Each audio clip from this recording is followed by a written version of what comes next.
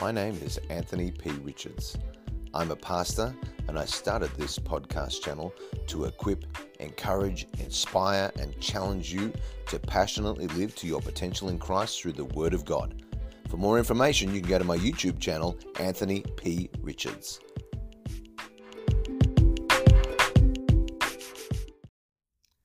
Well, welcome to another day as we continue our journey through the Gospel of Matthew, book of Matthew, first book of the New Testament. And we are starting today at Matthew chapter 15, and we're going to be looking at verses 1 to 20 today. This is where Jesus starts to correct some of the religious leaders, the Pharisees, and he starts to minister to Gentiles.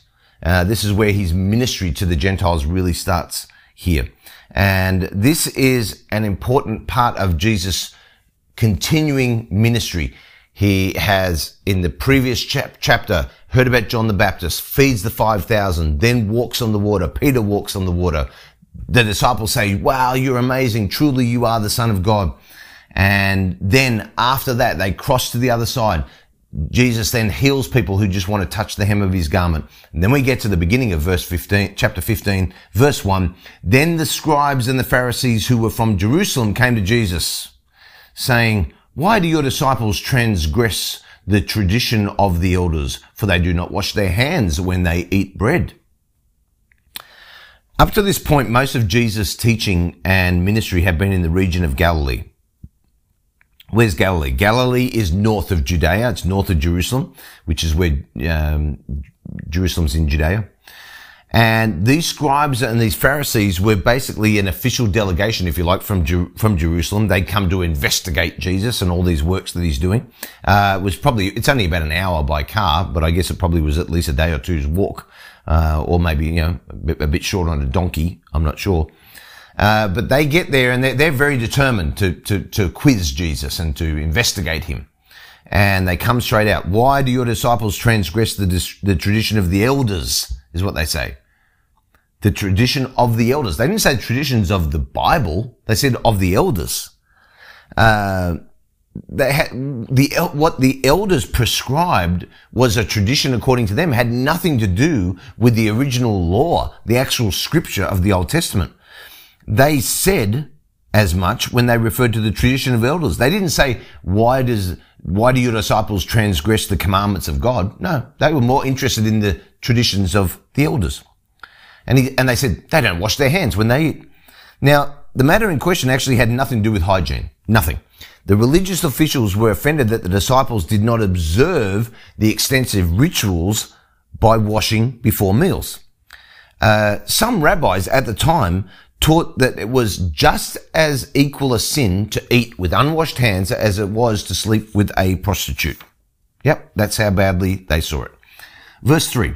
Jesus answered and said to them, why do you also transgress the commandment of God because of your tradition? Jesus back at you. When the disciples were accused of sin, Jesus then accuses the accusers.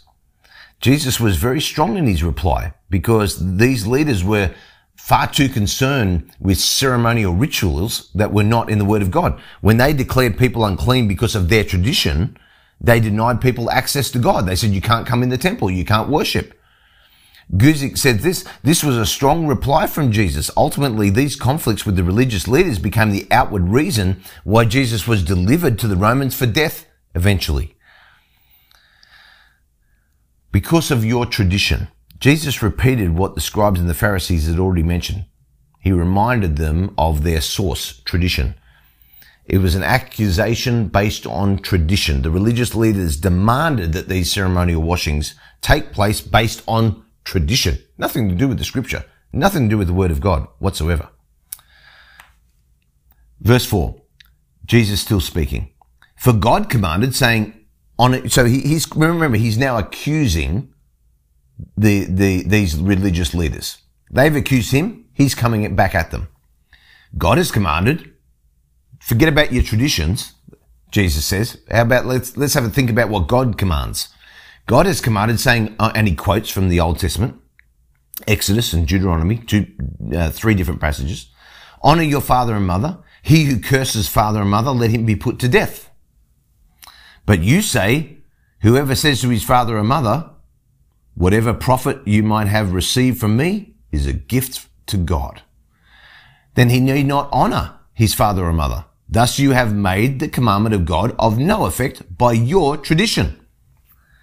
So Jesus comes straight at them because the clear command of God is that everyone should give honor to their mother and their father, even stating a penalty for extreme disobedience to this command.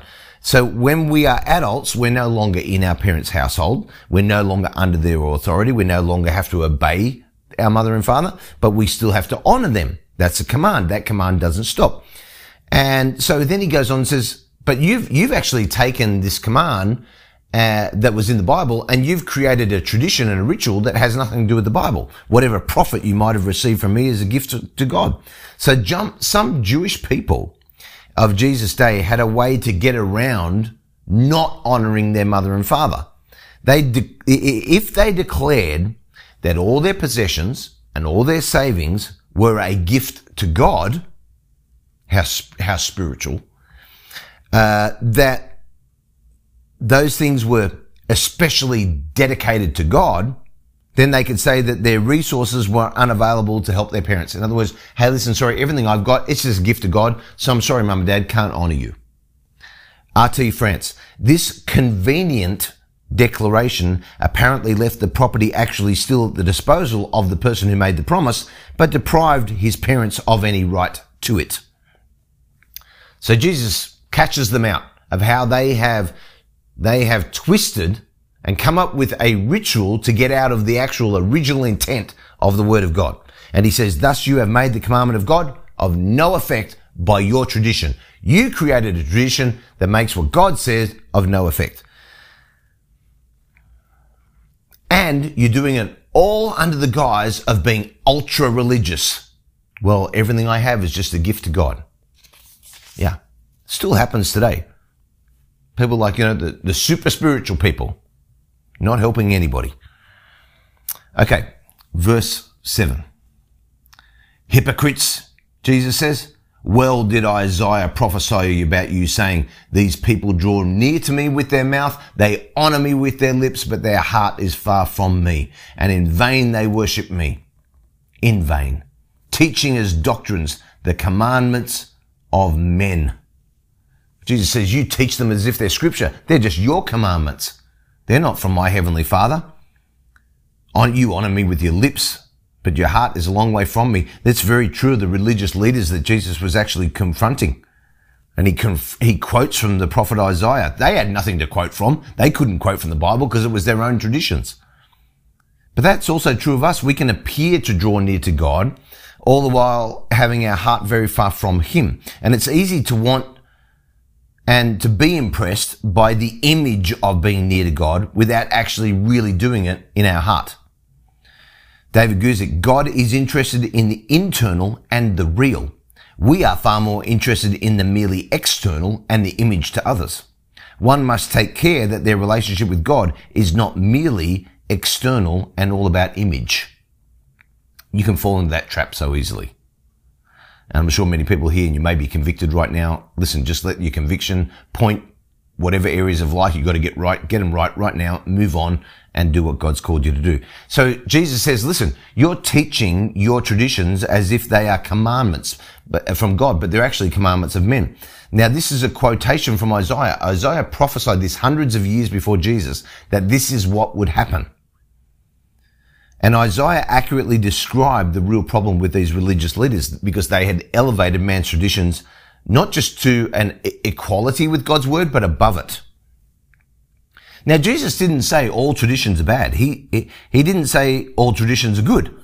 He just compared traditions to the word of God and said, no, traditions should always be put at a lower and much lower priority to what God has actually said.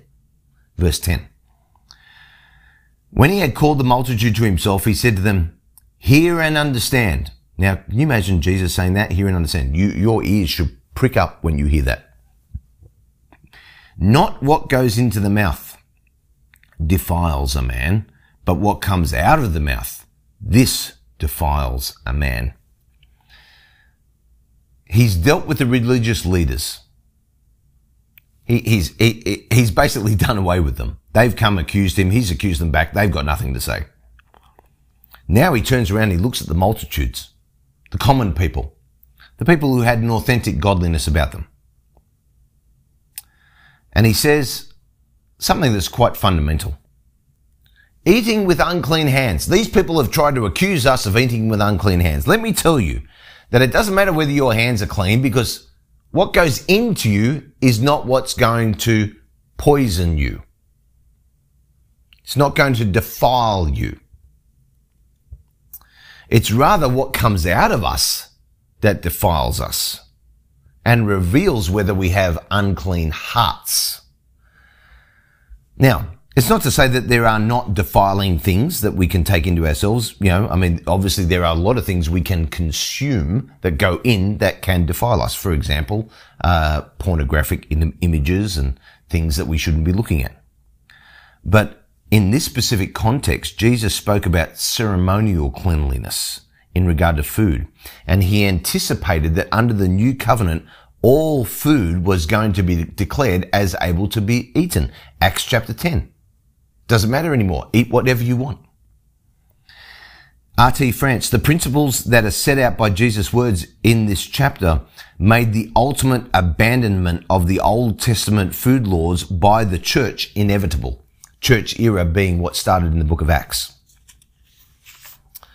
Okay, let's move on. Verse 12. Then his disciples came and said to him, "Do you know that the Pharisees were offended when they heard this saying?" Can you imagine they're just whispering, "Do you know they were offended?" They got really offended. But he answered and said, "Every plant which my heavenly Father has not planted will be uprooted. So let them alone. They are blind leaders of the blind, and if the blind leads the blind, then both will fall into a ditch." It's actually quite a humorous scene, I think, because the disciples come to Jesus. They picked up on, I don't think he realizes he offended them. Maybe we should point it out to him that he kind of offended them. Of course Jesus knew he offended them. He's not stupid. He intended to offend them. He wanted to offend them back in their face that they valued the traditions of man more than what the word of God actually said. And so he says, every plant which my Father has not planted will be uprooted. It applies directly to the religious leaders. Everybody like them. The commandments of men will not last because they are not rooted in God and they're not rooted in truth. Spurgeon said, there was no need for the disciples to combat the Pharisees. They'd be uprooted in the natural order of things by the inevitable consequences of their own course.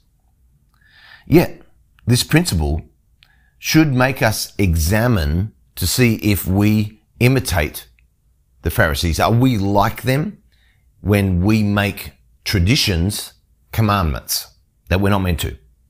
G. Campbell Morgan. Here then we find the test of all human teaching, however well-intentioned. If it be not based upon and rooted in the Word of God, or if it depart in any degree from the true intention of the Word of God, it is without pity and to be rooted up. By this test we need ever to try our traditions, customs, habits, rules, and regulations. That's the test. Grounded in the Word of God, keep it. Not grounded in the Word of God, flush it down the toilet of experiences and things that we hold on to. Let them alone, Jesus said. Listen, I've offended them. They're not going to get it. They're the blind. He wasn't trying to be anti-scribe or anti-Pharisee. He knew that their efforts they'd fail under the weight of their own legalism. It was too much for them to bear. That's why he said they're the blind leading the blind. Jesus said this, I think maybe with sadness. Because remember, Jesus is always moved by compassion, and I'm sure he's thinking about them falling into a ditch by themselves. He's trying to explain to them. They're not getting it. They're offended. And I think there was a level of sadness. But I actually think I don't know, it's hard for me not to think that the people that he was really sad for were the blind who were being led by the blind. In other words, the people who were being led by these blind religious leaders. I think Jesus kind of felt compassion for them. D.A. Carson, though the Pharisees and the teachers of the law had scrolls and interpreted them in the synagogues, does not mean that they actually understood them. The Pharisees did not follow Jesus, so they did not understand and follow the scriptures. Matthew Poole, I pity the poor people, for whilst the blind lead the blind, they both fall into a ditch. An ignorant and unfaithful ministry is the greatest plague that God can send amongst the people. In these words, we see the guilt of those who are the blind leaders of the blind. But we also see that there's a responsibility of those blind followers to make sure that their leaders aren't blind. So don't follow somebody that's not rooted in the Word of God. Verse 15. Then Peter answered and said to him, explain this parable to us. This is classic Peter. So Jesus says, are you still without understanding? Do you not yet understand that whatever enters the mouth goes into the stomach? It's eliminated? But those things which proceed out of the mouth, they come from the heart, and they defile a man. For out of the heart proceeds evil thoughts, murders, adulteries, fornications, thefts, false witness, blasphemies. These are the things which defile a man. But to eat with unwashed hands does not defile a man. In the previous verses, Jesus didn't really speak in a parable, except for the brief illustration of the blind leading the blind. But because his disciples didn't understand him, they said, could you please explain this parable to us? And he's like, you don't get it, do you? You're still without understanding. These things, the things that proceed out of the mouth come from the heart, they defile a man. Jesus basically reiterates the point that he made in verse 11. We are defiled from the inside out rather than from the outside in. And that's particularly true of ceremonial things like food. And Jesus boldly said that these evil things come from our innermost nature. They're not accidents. They're not mistakes what comes out of us. They reveal how corrupt and how fallen our inner nature is. R.T. France, the heart is the source of a man's true character and therefore of his purity or impurity. It is not merely the seat of emotion, but the true person as they really are, not just as they appear to others outwardly. Great quote by Charles Spurgeon. Let me read this to you. Murders begin not with the dagger, but with the malice of the soul. Adulteries and fornications are first gloated over in the heart before they are enacted by the body. The heart is the cage from whence these unclean birds fly forth. Many people worry about external habits, what they're going to eat, what they're going to drink, and other things. But they actually should care way more about what words are coming out of their mouth. Because they actually do more against God and his people by what they say than what they eat or what they drink. Jesus actually had to use a vulgar term in order for the disciples to understand what he was talking about. He said in verse 17, listen, whatever you put in is going to be eliminated. Let me read a quote here from A.B. Bruce. A vulgar word, meaning eliminated, meaning going to the toilet. A vulgar word and a vulgar subject, which Jesus would gladly have avoided. But he forces himself to speak of it for the sake of his disciples. The idea is, from food no moral defilement comes to the soul. The defilement, as there is, purely physically passing through the bowels into the place of discharge. Doubtless Jesus said this, otherwise no one would have actually put it into his mouth and ascribed it to him.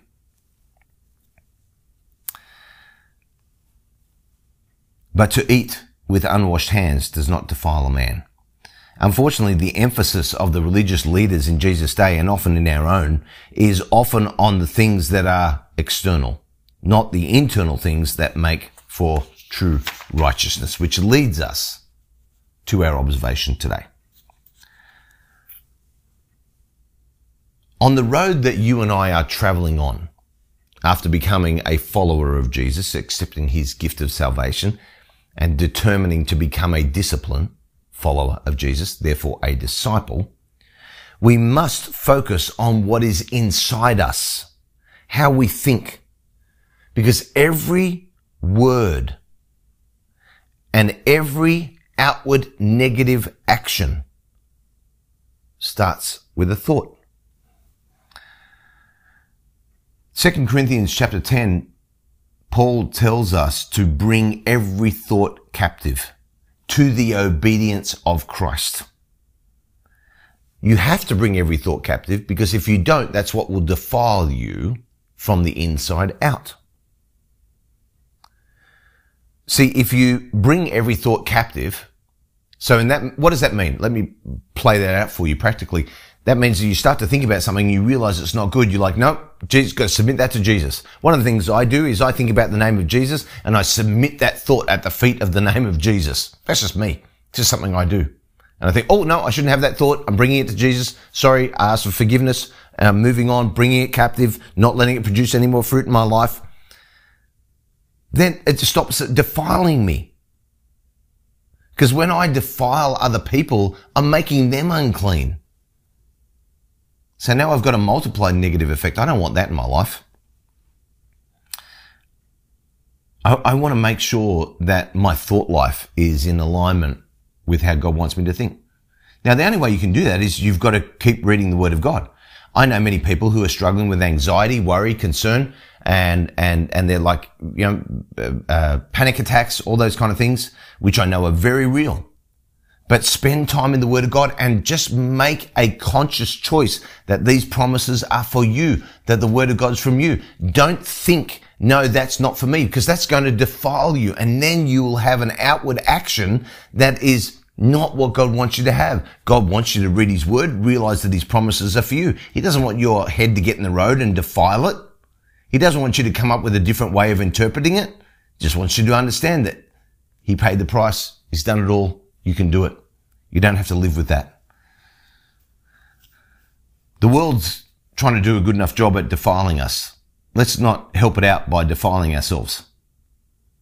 Heavenly Father, I pray, Lord, that you would just help us today to just have a realignment, basically just to get our compasses back to true north of understanding who you are in our lives, understanding that you want us to run everything through what you say, not what we think. In Jesus' name I pray. Amen. Thank you so much for listening. For more content, please don't forget to check out my YouTube channel, Anthony P. Richards. Have a great day.